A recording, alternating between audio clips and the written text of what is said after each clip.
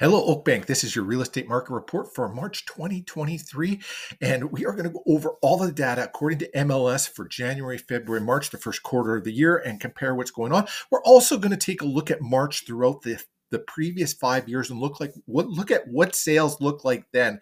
And as you can see from this graph, we're going to do this month by month as we go through the year. And that's going to give you a complete look at Oakbank and what's selling in the neighborhood and for how much. Now, if you were a buyer or a seller, what we do right off the bat, we'd pull 9 months to 12 months worth of inventory and data and show you exactly what the average sale price, days on the market for your particular type of home. But this is just thought to be a fun experiment to go through this month by month and show you what's happening in the Oakbank area. So first off, you had 6 sales in March, doubling up over what sold in February with only 3 and only 1 in January. And that is the norm. As we get more into the spring market, the number of sales go up, the number of listings on the market usually will go up. But when I say that, you look at that, it's actually not the case. There were 10 on January, 8 in February, and 7 in March for active listings.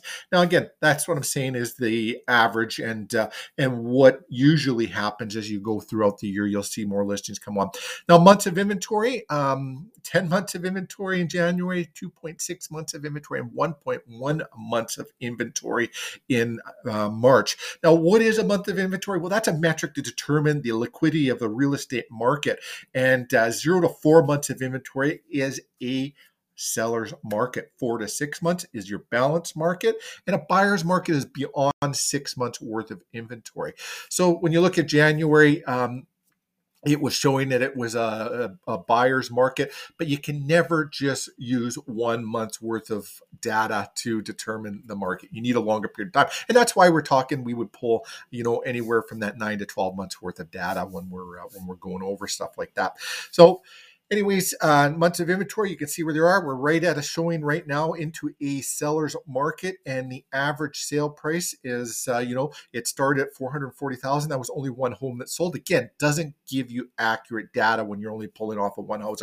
3 homes sold, you're 718, and now you're got 6 homes sold, and you're 556. Now, the way we'd really do this is pull the data for those 3 months, and add all 3 of those up, divide it by the number of homes that sold, and that would give you a better average selling price. And the more data you have, and the more you divide it out, gives you a better number on it. Days on market, 9, 8, and 21 is what's showing. Now let's pop over and take a look at what did the previous 5 years look like.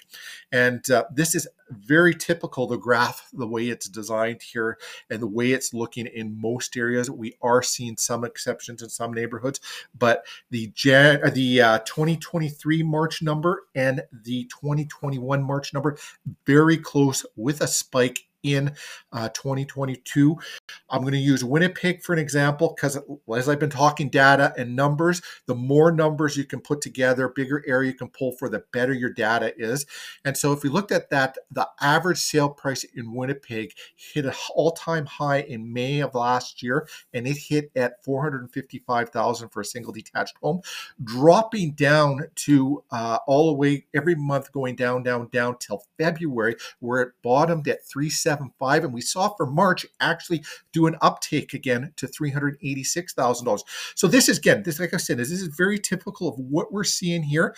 And on most months, we're seeing it just go a little bit down here, and then your 2019 number is a little bit lower. But what happened in 2020? Well, that was the start of the great pause, right? In beginning of middle of March, we saw stuff pull right back, and the numbers stop and slow down. So we're seeing this dip in a lot of areas. As we pull April's numbers, I can almost guarantee you we're going to see that, our graph go back to normal like this, the spike, and back down. Something interesting that what we've seen is Winnipeg markets generally go up just a little bit every year, a little bit every year. There's only been 3 years in the past 20 years that there hasn't been an increase in the real estate values, but it's always been very slightly. And in about every 10 years, we see a jump or so in there where here, this is what we're seeing in 2022. And then the following year, we usually do see that pullback. But, within 18 months, we usually see, if we look at past history, this number will be higher than the 2022 stats in 18 months from now. That's my prediction, just going off of the stats from the previous 40 years of looking at Winnipeg real estate data. Hey, if you like our content, reach out to us, give us some love on social media, like us on Facebook, follow us on Instagram, subscribe to our YouTube channel, or Google reviews. Google reviews help us help so many people. Please give us a Google review. We love them so much. We love you for them, and thank you for giving them to us. Tune in next month for our next monthly report and ask us any real estate related questions. We'd love to have a conversation with you. We'd love to help you in the process of buying or selling your home. Have a great day, everyone.